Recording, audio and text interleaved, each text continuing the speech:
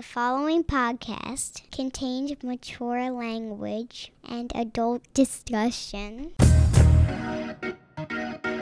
This week on Kayfabe, stories you're not supposed to hear. The majority of the people at the ECW, I didn't give a fuck about. I never wanted to be associated with the motherfuckers outside of wrestling. Why is that, Jack? Because they're so full of shit.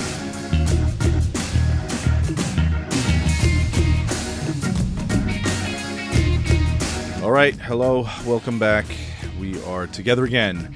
You and I sitting in this little space on your little pod gimmick there. Or maybe just in that little space between your ears. Regardless, our time will be fruitful and brief. You know, I'm tracking down a guest, and this was a bit of a process. Sometimes a guest comes quickly, like today, like New Jack. New Jack called me this afternoon about something else, and I said, listen, I got a podcast. Can you come on today? And he did. So sometimes it's just like that, one of those fortuitous things. And then there's times where there's somebody I want, and then there's a process. I gotta, there's a courtship that has to happen, and I'm doing that now with someone, and it's going to be fun. It's going to be a good, interview, but it's kind of a serious thing. I want to talk kind of seriously about a topic, and I just wonder, I just wonder if I have to be someone else. I mean, listen, we're not one thing, and I hate the perception that we have to be. I hate meeting new people because they invariably go, so what do you do? And I don't have an answer for that. I don't have one answer.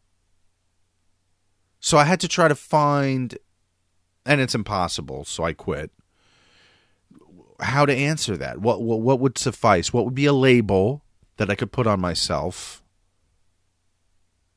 that would suffice? And I still haven't found it. I don't think it exists. But Brian Alvarez asked me when we first started Kayfabe Commentaries, and I was on Figure 4 Radio.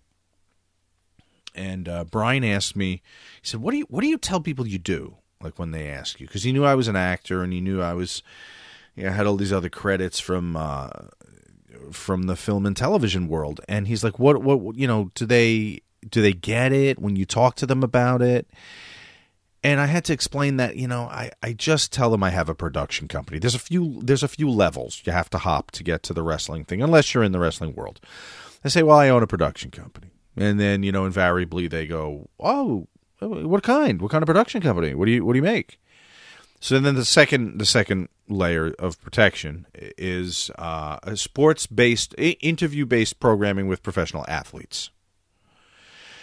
And if that's not enough, then you have to have that moment. You have to go, all right, listen, you either get this or you don't, and we can move right on if you don't. It's professional wrestling. So a lot of times there's the very polite, "Oh, yes, I remember that." A fine break in the weather, that's incredible blintzes they have here. So there is that. But I said to Brian, I said, what do you tell people? He's like, "Yeah, I usually just tell them I write. I'm a writer for a small publication." And so, we all have that thing in wrestling, but it would sure be easier if you were just one thing. I think I almost envy people that can just say, "I'm a plumber, carpenter, something, stockbroker, senator, nude model," whatever it is. If you just have the one, I guess in my heart of hearts, it's less enviable, because you should chase your passions no matter in what wild directions they may take you. You should chase them. So I do respect that, but it's just hard to meet people and to talk to people. So I was thinking about this in terms of the person that I'm trying to get to come on the show. And I said, you know, if this person researches me, because they wanted to get to know me a little bit before they committed, based on their past and their little corner of the planet. So, who am I? I had to explain. I said, yeah, well, I have a podcast. It's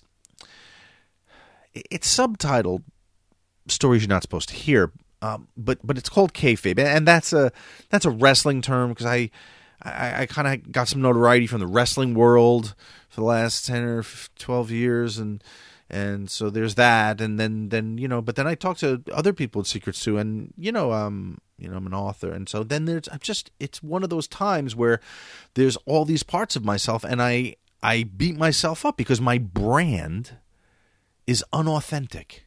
Is your brand unauthentic? I don't want to just talk about myself.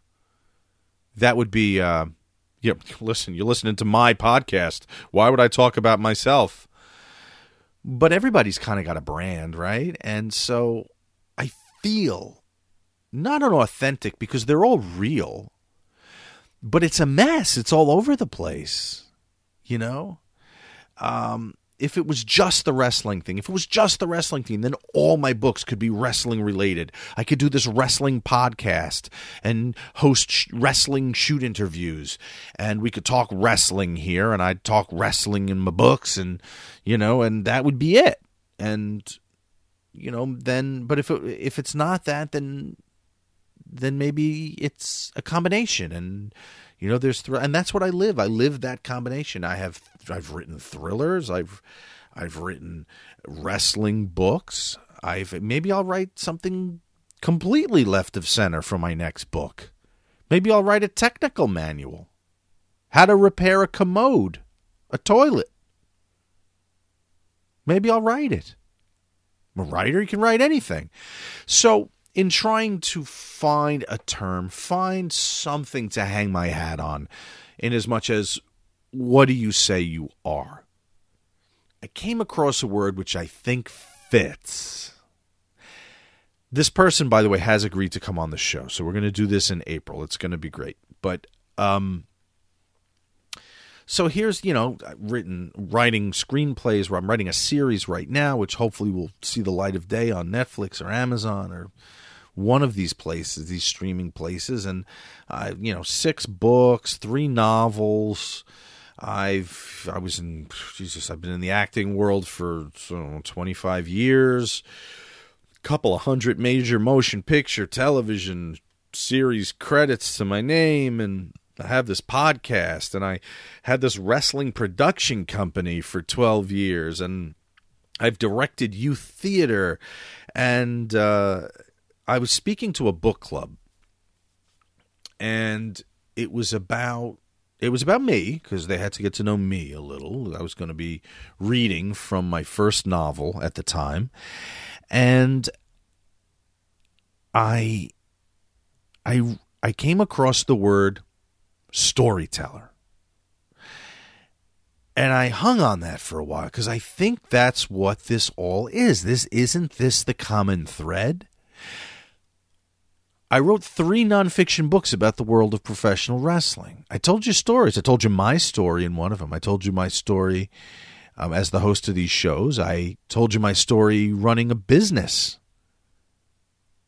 in another book, Business of Kayfabe. And then I told you other folks' stories in Father's Blood, workers that were dads in the wrestling business. Then I told you 3 fictional stories in 3 of my novels, my thrillers. Then there was Kayfabe Commentaries. I extract stories from the talent. I make them tell certain stories at certain times. I use their mouth and their words, but I'm making them tell the story. So that's storytelling. Maybe it's just all Storytelling. So I think from now on, I'm going to ask, can that just suffice as a job description? Can there in the world be carpenter, baker, stockbroker, senator, and storyteller? The KC Vault. Want to see all of Kayfabe Commentary's content? It's all going to be up there. There's in the hundreds of hours of programming already on the KC Vault. $14.95 a month. One price to watch all of our content. These shows were $20 a piece just a few years ago on DVD. A la carte. Now, you've got I think there's 90 full-length programs of Kayfabe Commentaries on there for one low price a month. Watch them as many times as you want. And you should. People tell me they watch some of our timelines 3 and 4 times. Watch their favorite years again and again. KC Vault. Go to kcvault.pivotshare.com. kcvault.pivotshare.com. Sign up. Join the revolution. We changed it all. Kayfabe Commandos stormed the Bastille and changed things. kcvault.pivotshare.com.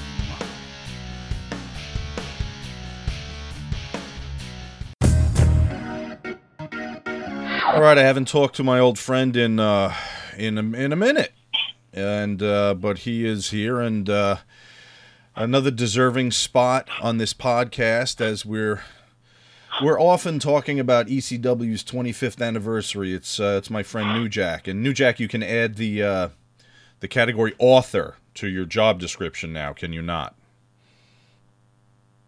Yeah, you talking about my book? Yes.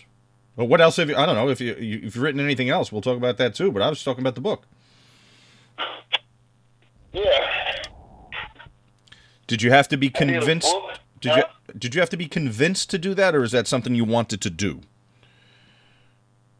I wanted to do it, and people, over the years, they said they wanted to do the book, but then it would always not follow through. Right. But were you hesitant to open up like that? I mean, listen, you've been on 10,000 of our shows and all the other companies' shows, but for some reason, when you write something down, when it's in print forever, it just seems to be more heavy. Were you hesitant to do it? No, I wanted to do it. So not afraid to let any skeletons out of the closet, if you had any left, for God's sakes. No secrets, man. I mean, I'd have been. We done did a few shoot interviews, and yeah, I was just I just say whatever. I mean, whatever came up, came out. You know what I mean? Right. I want to start off with ECW for a minute. Like I mentioned before, this is the 25th anniversary of Extreme Championship Wrestling. So I'm going to ask you my stock question I've asked everybody who's been on this show from ECW. Who do you give your anniversary card to? Oh, wow. I would have to give it to Cronus. Cronus? Yeah. Wow. Do tell. Because being Cronus was we was friends outside of wrestling, and we hung out, and he was a dear friend of mine, you know what I mean, and I saw him go through a lot of shit, and then after they screwed him around in ECW, you know what I mean, they had him coming out being a jobber, and I just told him, I said, just hang in there, man, I said, this shit'll get better, and he was like, Jack, he said, I'm physically fucked up, man, you know what I mean? He said, and I still got death to look forward to, and I was just like, dude, it's going to get better. And he came out to XPW, and they fucked him out there, too, so, I mean, that was kind of the end of it, you know what I mean? But what I mean? The majority of the people at the ECW, I didn't give a fuck about. You know, Really? I was just like, I showed up and I did my thing and I left. You know what I mean? I never kept in touch with you guys. You know, I never had any phone numbers from people at ECW. I still talk to Todd Gordon. Right. You know, but I never wanted to be associated with the motherfuckers outside of wrestling. Why is that, Jack? Because they're so full of shit. You know what I mean? You never know who you talking to. You know what I mean?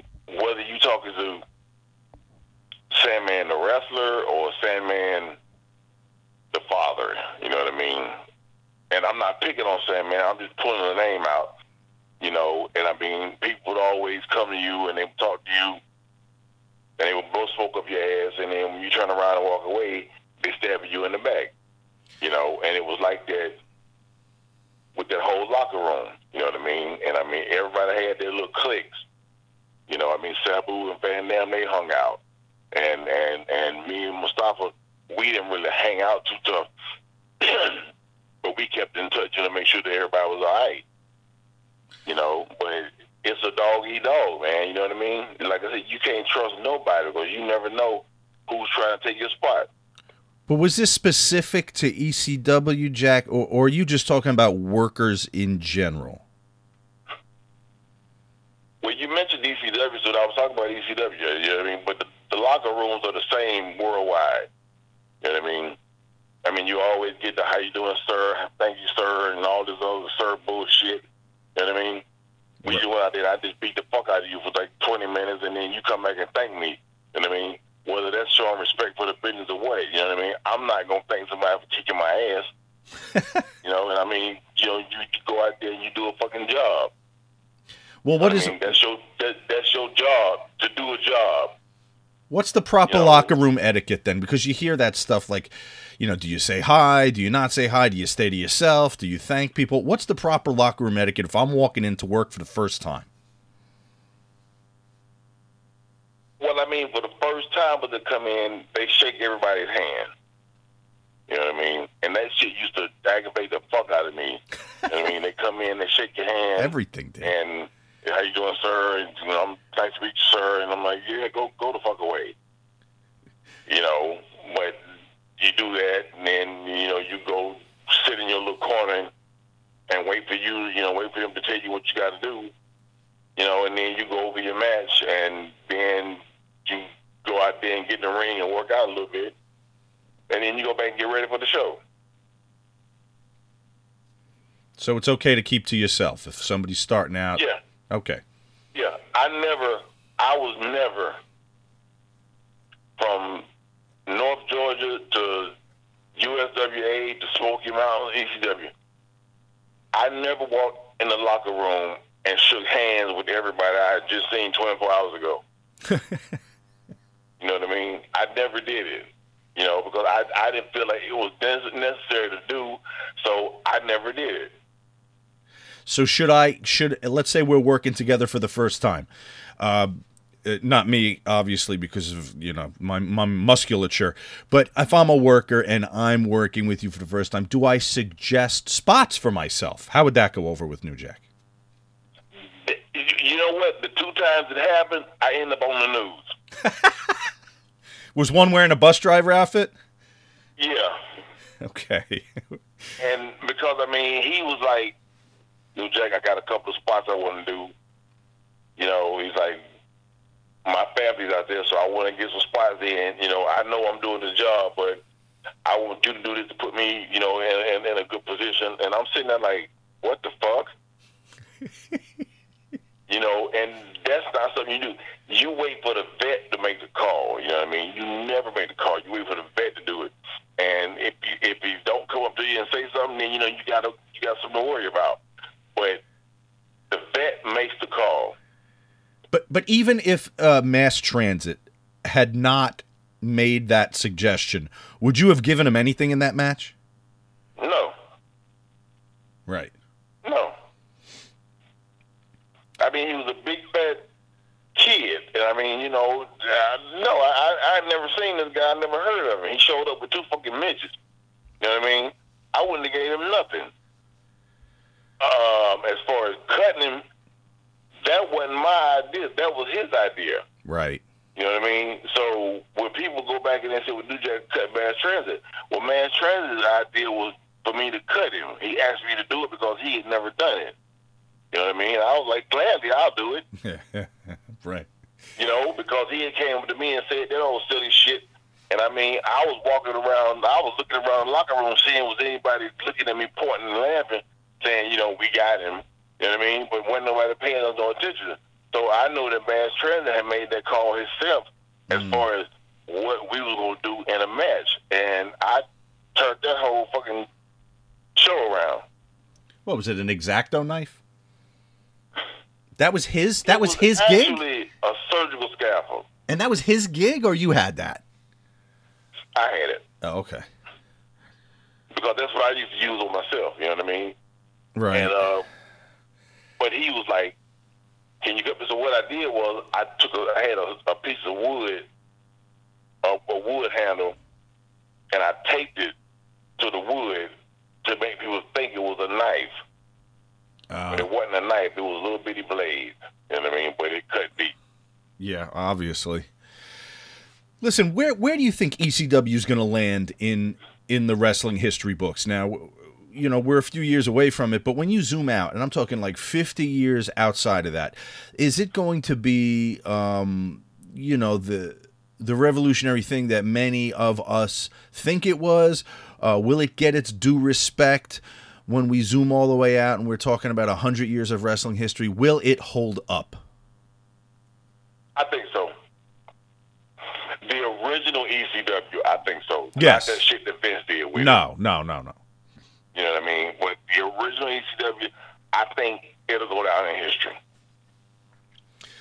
You know, your reputation in the ring, out of the ring, I mean, it's violence, drugs. You've been on our shows. You've been very open and honest, which I love about you. And when people ask me about, you know, how hard is New Jack to work with, all that stuff, I didn't enjoy directing the Terry Funk roast when you showed up there, but Right. But for the most part, it's you're a diamond because you're honest and you didn't have a filter and you answered whatever was asked. And that's all as a producer you could want from somebody. But do you worry as you get older, you know, you're not 25, 30 anymore, if there's grandkids coming down the road, do you worry that maybe you put too much out there?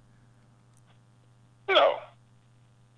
No, even like, because we talked. I did a show in West Virginia a few months ago, and there was this man, and he had these 3 little girls with him.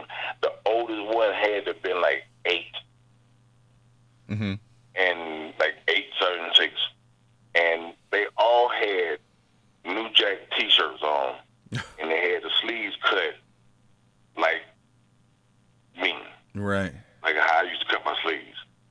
And I was like, they had just seen me on the internet. You know what I mean? Sure. And then on my Instagram, there's a picture of me and a little boy, and we walking out of the ring, going back to the dressing room, and he had been about 8, 9 years old. He was sitting there holding up the X. You know, I said, now these are kids that have seen me on fucking YouTube and WWE Network or whatever. Right. You know what I mean? And I laid the foundation for a lot of kids that's out there today. And I mean, I'm flattered when I see people trying to do my shit because they can't get it right. You know what I mean? And that goes back to, you know, when Bubba and Devon decided to change their music to the beginning of like how mine was the Natural Born Killers, and then they started dressing like me. You know what I mean? That when they just stole some shit that they knew was over. You know what I mean? Yeah. And I know that my shit was over, and everybody else knew it was over. But so no like you're talking about the in-ring stuff, and that's, I mean, there's certainly, you know, you that that makes sense. You know, kids are seeing that now. It was different then, and I think it's still different now because nobody's even coming close to the stuff you guys were doing. But, like, you know, you shared a lot of personal stuff. Like, any feedback from family? I mean, you talked about your mom and that whole situation. And, you know, did you ever get any feedback from family about the stuff we talked about? No. Okay. The motherfuckers, they never cared what I did. You know what I mean? I was never close to my family. Right. You know, so it was like, whatever I did it. You know, and they didn't have anything to say about it. If they would have said something about it, I would have cursed them the fuck out. You know, because they never supported me. They never came to my matches. My mom came to one of my matches, and she got up and walked out in the middle of the match. Really? Where was that? In Smoky Mountain? Yeah. No, it was ECW. Oh, really? Yeah. You know, so I never gave a fuck about them as far as them being concerned about what I was doing. I wasn't trying to impress them. You know what I mean? My mom, she called me one day when we first hit ECW. We did an angle where we jumped on Public Enemy and the cops escorted us out of the ring. Yeah. And somebody from my mom's church saw it. And they called my mom and told her, they said, your son went to jail. So she called me in the middle of the night and she was like, what have you done now? I'm like, what are you talking about?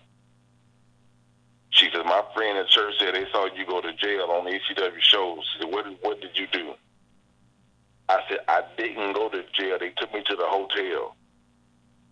She said, but no, they saw you go out in handcuffs. I said, that was part of the show. I said, if you understood what the fuck I was doing, you wouldn't have to ask me all these dumbass questions. I said, but that was part of the show. You know, so they never supported me. My brothers, my sisters, none of them, they never supported me. So I just say, fuck them. Yeah, we talked about that on the show Breaking Kayfabe. But I mean, your mom's went through a lot with, was it your dad or your stepfather, the one that shot the shotgun at her while she was holding you, running out of the house? That was my dad. That was your dad, right? And then also your mom was a nurse, right? And he was taking he was taking a blade to her, and I remember that description, the visual you gave us of the white nurse's outfit of your mom turning red as he was stabbing her, right? Right. So, I mean... And he did. That's what happened. But clearly, Mom went through a lot, too. I mean, I know you've got some feelings there towards her, but, you know, her life was a life difficult. Yeah, it was. Listen. But she still had a job to do. You know what I mean? She still had kids to raise. Yeah. She decided to lay down and get fucking pregnant and have all these goddamn kids. So it was her job to raise them. You know what I mean? And she did a real shitty job with me. You know what I mean? I mean, she drove me all over the goddamn country. It was like every year, we would move every year. I went to 12 different schools in 12 years. You know what I mean? So I never had, like, true friends I called my friends because we was always on the goddamn run. What was she just looking for a place to settle down, or what was the deal? I don't fucking know, man. I mean, you know, she would go after any guy that would fucking have her. Right. You know what I mean? And she would just, what the fuck, next thing you know, I'm waking up and seeing some guy standing in the kitchen naked. I'm like, what the fuck? You know? And it was just, she didn't care. She didn't give a fuck. You know what I mean? She was just like, we were moving. I was like, Jesus Christ. I'm like, we just moved. Is she still alive? Yeah. I saw her last year for the first time in 10 years. Did you talk? How'd that go? We talked, you know what I mean? I was just trying to break the ice, you know what I mean? I'm like, okay, we hadn't spoken in 10 years, and I was in Atlanta, so I went by there to see her, and we hung out, you know what I mean, for a little bit. Went and got something to eat, you know, and it was so phony. I mean, you could tell she was uncomfortable, and I was too. And I was ready to get the fuck out of there, so I left. And brothers and sisters, no contact? Nope. All right. How about kids? Which of your kids you closest with? Huh? Are you close with any of your kids? Yeah. I talk to my oldest daughter, my oldest daughter all the time. You know what I mean? Brandy, she always keeps in touch with me, and she'll call me. She sees the shit I'm doing on Facebook. She'll call me and ask me about it if she thinks she needs to. You know what I mean? It was a couple of times, and I was in the hospital, and I posted it on Facebook, and she called me, and she wanted to come up here and see how I was doing. And they were just like, you know, she's always been there. That's good. At least you have that. How old is she? She's your oldest daughter? 31. Okay. What was your toughest struggle, Jack? Was it addiction? Was it your anger issues? What does Jerome Young struggle with? I mean, I had a little battle with cocaine for a while, man. You know what I mean? And after I got to ECW and started hanging out, and we started doing that shit, then I was on it for a while. You know, and I snorted myself into a bad heart. You know, but I mean, you know, I was having fun doing it, so I did it. I didn't give a fuck who didn't like it. What about pills? I didn't really. I did Percocet. Mm-hmm. You know what I mean? But that's the only, and Xanax. Those were my two favorites, the ones that I would do. Was it recreational or for pain? Huh? Was it recreational or for pain? For pain. Okay. What about ECW? I mean, we talk about I had Fonzie on a couple of weeks ago, and he pointed out to me, and I guess he's right. I'd have to sit here and do the math, but I talked to him about issues that the guys there had with addiction, and he corrected me. He said, "You think about it, nobody died while they worked for ECW." Is that true? It might be. No. Because Spicoli was gone already, right? Yeah, he had died. But he was gone. He'd left the company already. No, he didn't. Oh, no, he was there still? Okay. Yeah, he was still there. All right. See, Fonzie's wrong. What the fuck is he talking about? Yeah, no, Spicoli, Lou was still there. Okay. But didn't nobody else die while I was there. Right. You know, Cronus died, and I was the only one from ECW that went to his funeral. No. And why? Didn't nobody else show up? And I was living in Virginia. I took the train all the way to fucking Boston. Wow. To go to his funeral, you know what I mean? And I thought that was kind of fucked up. And I asked Curtis Satin, I said, "Where was you at?" And he started making up all these goddamn excuses. I said, "Bro, I don't even want to hear it." You know, but everybody else had excuses. You know, they couldn't make it, or something was going on with the family, or the car was broke, or what the fuck, everybody had the money. You know what I mean? And I was just like, well, Cronus was my boy. And I got a picture of me and Cronus wrestling in XPW on my wall now. Mm. Jack, would you be a good road agent? No. Why is that? Don't you think you have a lot to offer? You have a lot to offer the young guys, I think, no? I mean, I could do it, but I just don't have the tolerance for that shit. You know what I mean? My mindset is so fucked up. It's like I would lose patience with somebody real quick. And, I mean, if I really applied myself to do it, I could do it, but I don't think at this point it would be a good idea. Right. Maybe not with that one big publicly traded company, but maybe another one. Yeah. You know, the thing that New Jack brought to wrestling that was undeniable was danger. And don't you think wrestling needs danger? I don't think there's any danger in wrestling now. I don't think anybody's legit scary. And I don't think that anybody in the audience or on TV moves to the edge of their seat and goes, somebody's going to get fucking killed in this match. I don't think there's any danger. Today is not, because everybody is like sticking to the book. You know what I mean? They going by the goddamn book. But back then, we was off the hook. You know what I mean? We would come out there and we would cut a goddamn fool. But excuse me, you got guys today that they're this yes or no kind of shit. You know what I mean? And they stick it to the script. Yeah. Whereas we didn't have a script. Paulie would tell you what to do, but he would just give you the point. And he's like, here's the point, get to it.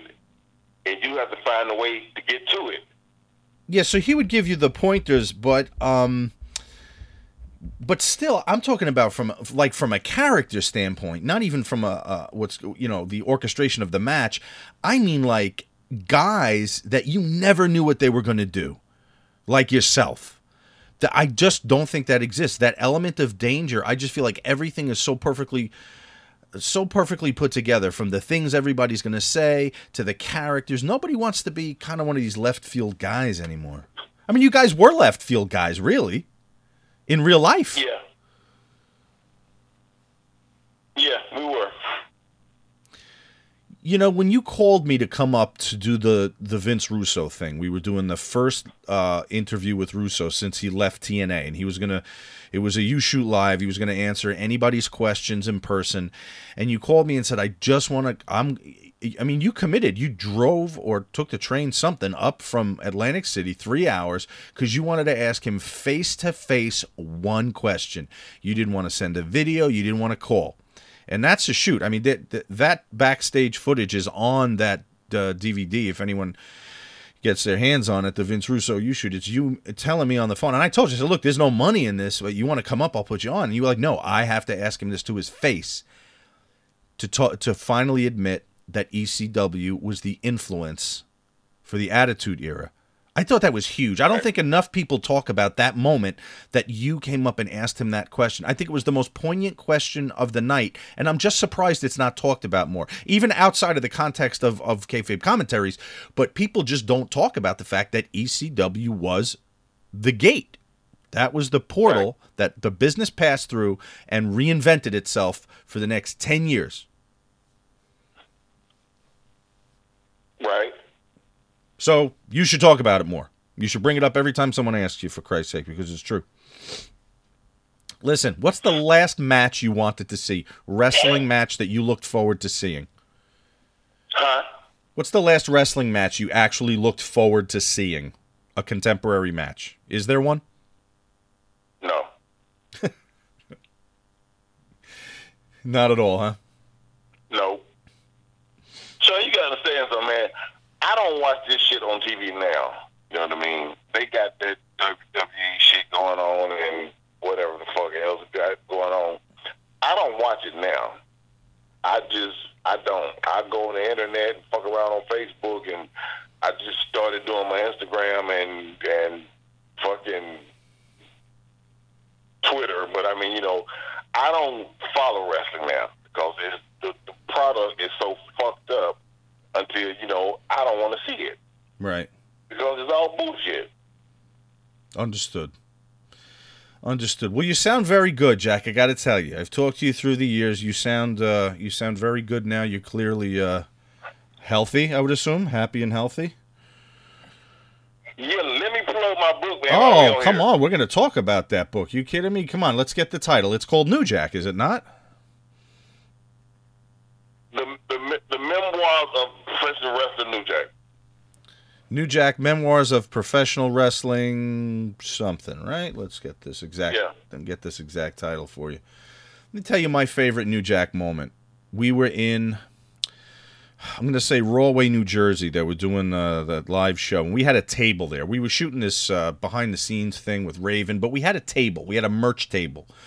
And we were setting up, and you'd come in early, and I saw you walking across the arena floor when they were setting up. So I walked over to say hi to you, and I said, look who's here. And I put my hand out, and you just kind of tapped my hand and kept going, almost like you didn't see me. You were doing the 1,000-mile stare, right? So I was like, "Oh, okay, maybe he's something's going on. Jack's got something on his mind, or maybe a little pain. Maybe you had a little pain. Maybe you took a couple of perks. Maybe your arm was bothering you, something. Who knows?" So you set up right next to us. You were right at the table next to us, which was cool. You were doing your merch, signing stuff. We were at our table. I walked over with the most recent thing we had done together, and I said, "Jack, here, I don't know if you got a copy of this. Here's a DVD." And you kind of very quietly, slowly took it out of my hand, put it in a bag on the floor, and then went back to signing pictures. An hour later, during an intermission, we're standing there, fans are at both tables. I hear to my right, "Hey, Sean." I turn over. You go, "You don't say hi to me, bro?"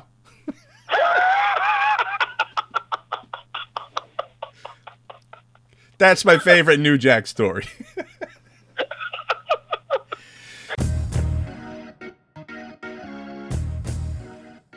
My old friend Jack.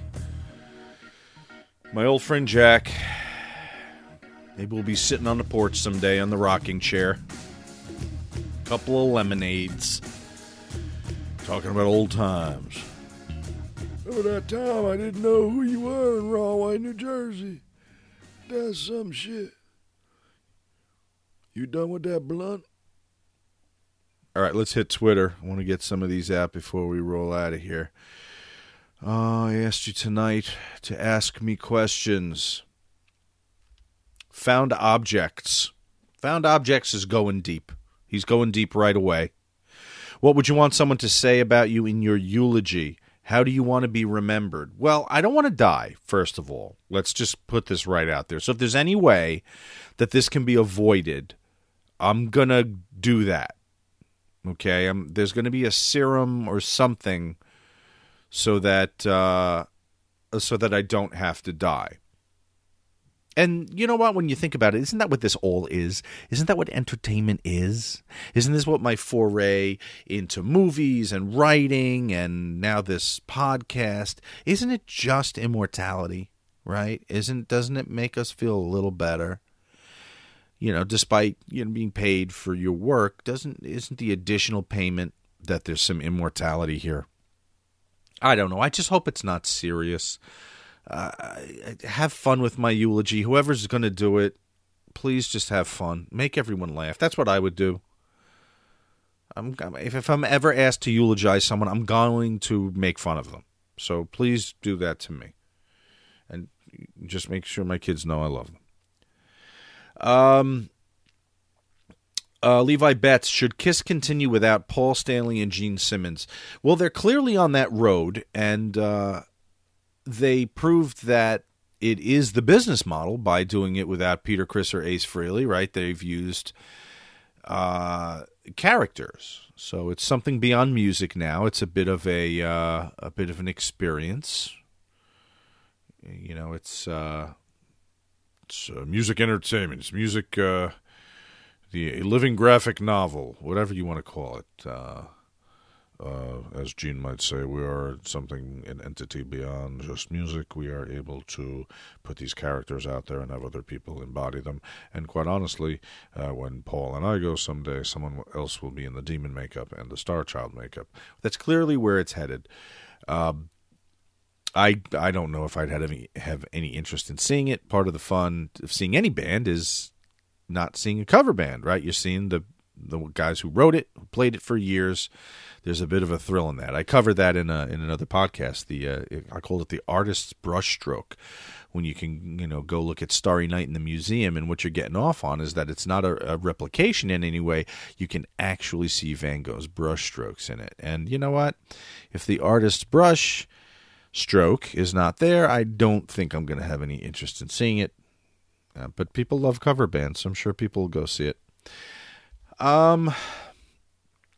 Ralph Ramirez would like to know my thoughts on the effect of the documentary The Rape of Two Corys will have on the entertainment industry. Well, Ralph, who knows? Boy, that Corey Feldman's always up to something, isn't he? Yeah, he's dragging this out. I don't know if this is a premeditated thing. If he said every 2 years I'll have an announcement about So I just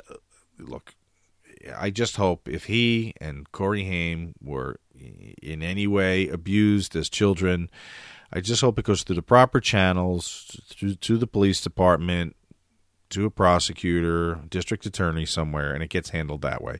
It starts to feel a little bit like a production when it's done this way.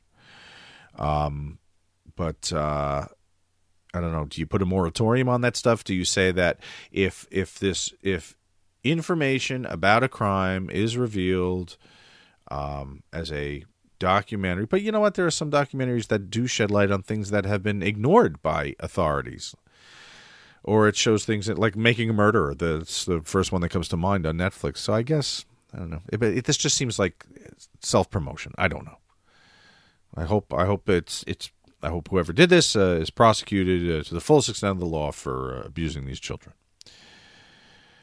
TNT DND asks me, how do you get all these muscle-bound men sworn to professional secrecy to open up about their lives? Did they want to talk, or is it the interviewer at the right place at the right time?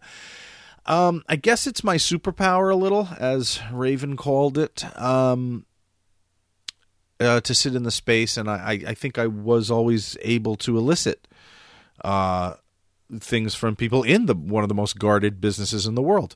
I think it's just a sincerity. They know that I care about the story. They trust me. I'm not going to mishandle it. But, yeah, I guess a little bit is me, but a little bit is these guys too. They love to talk. Guys and gals. They love to talk. Professional wrestlers love to talk. And if it's about themselves, even better. Listen, I've spent enough time today talking about myself. So let's wrap this stuff up.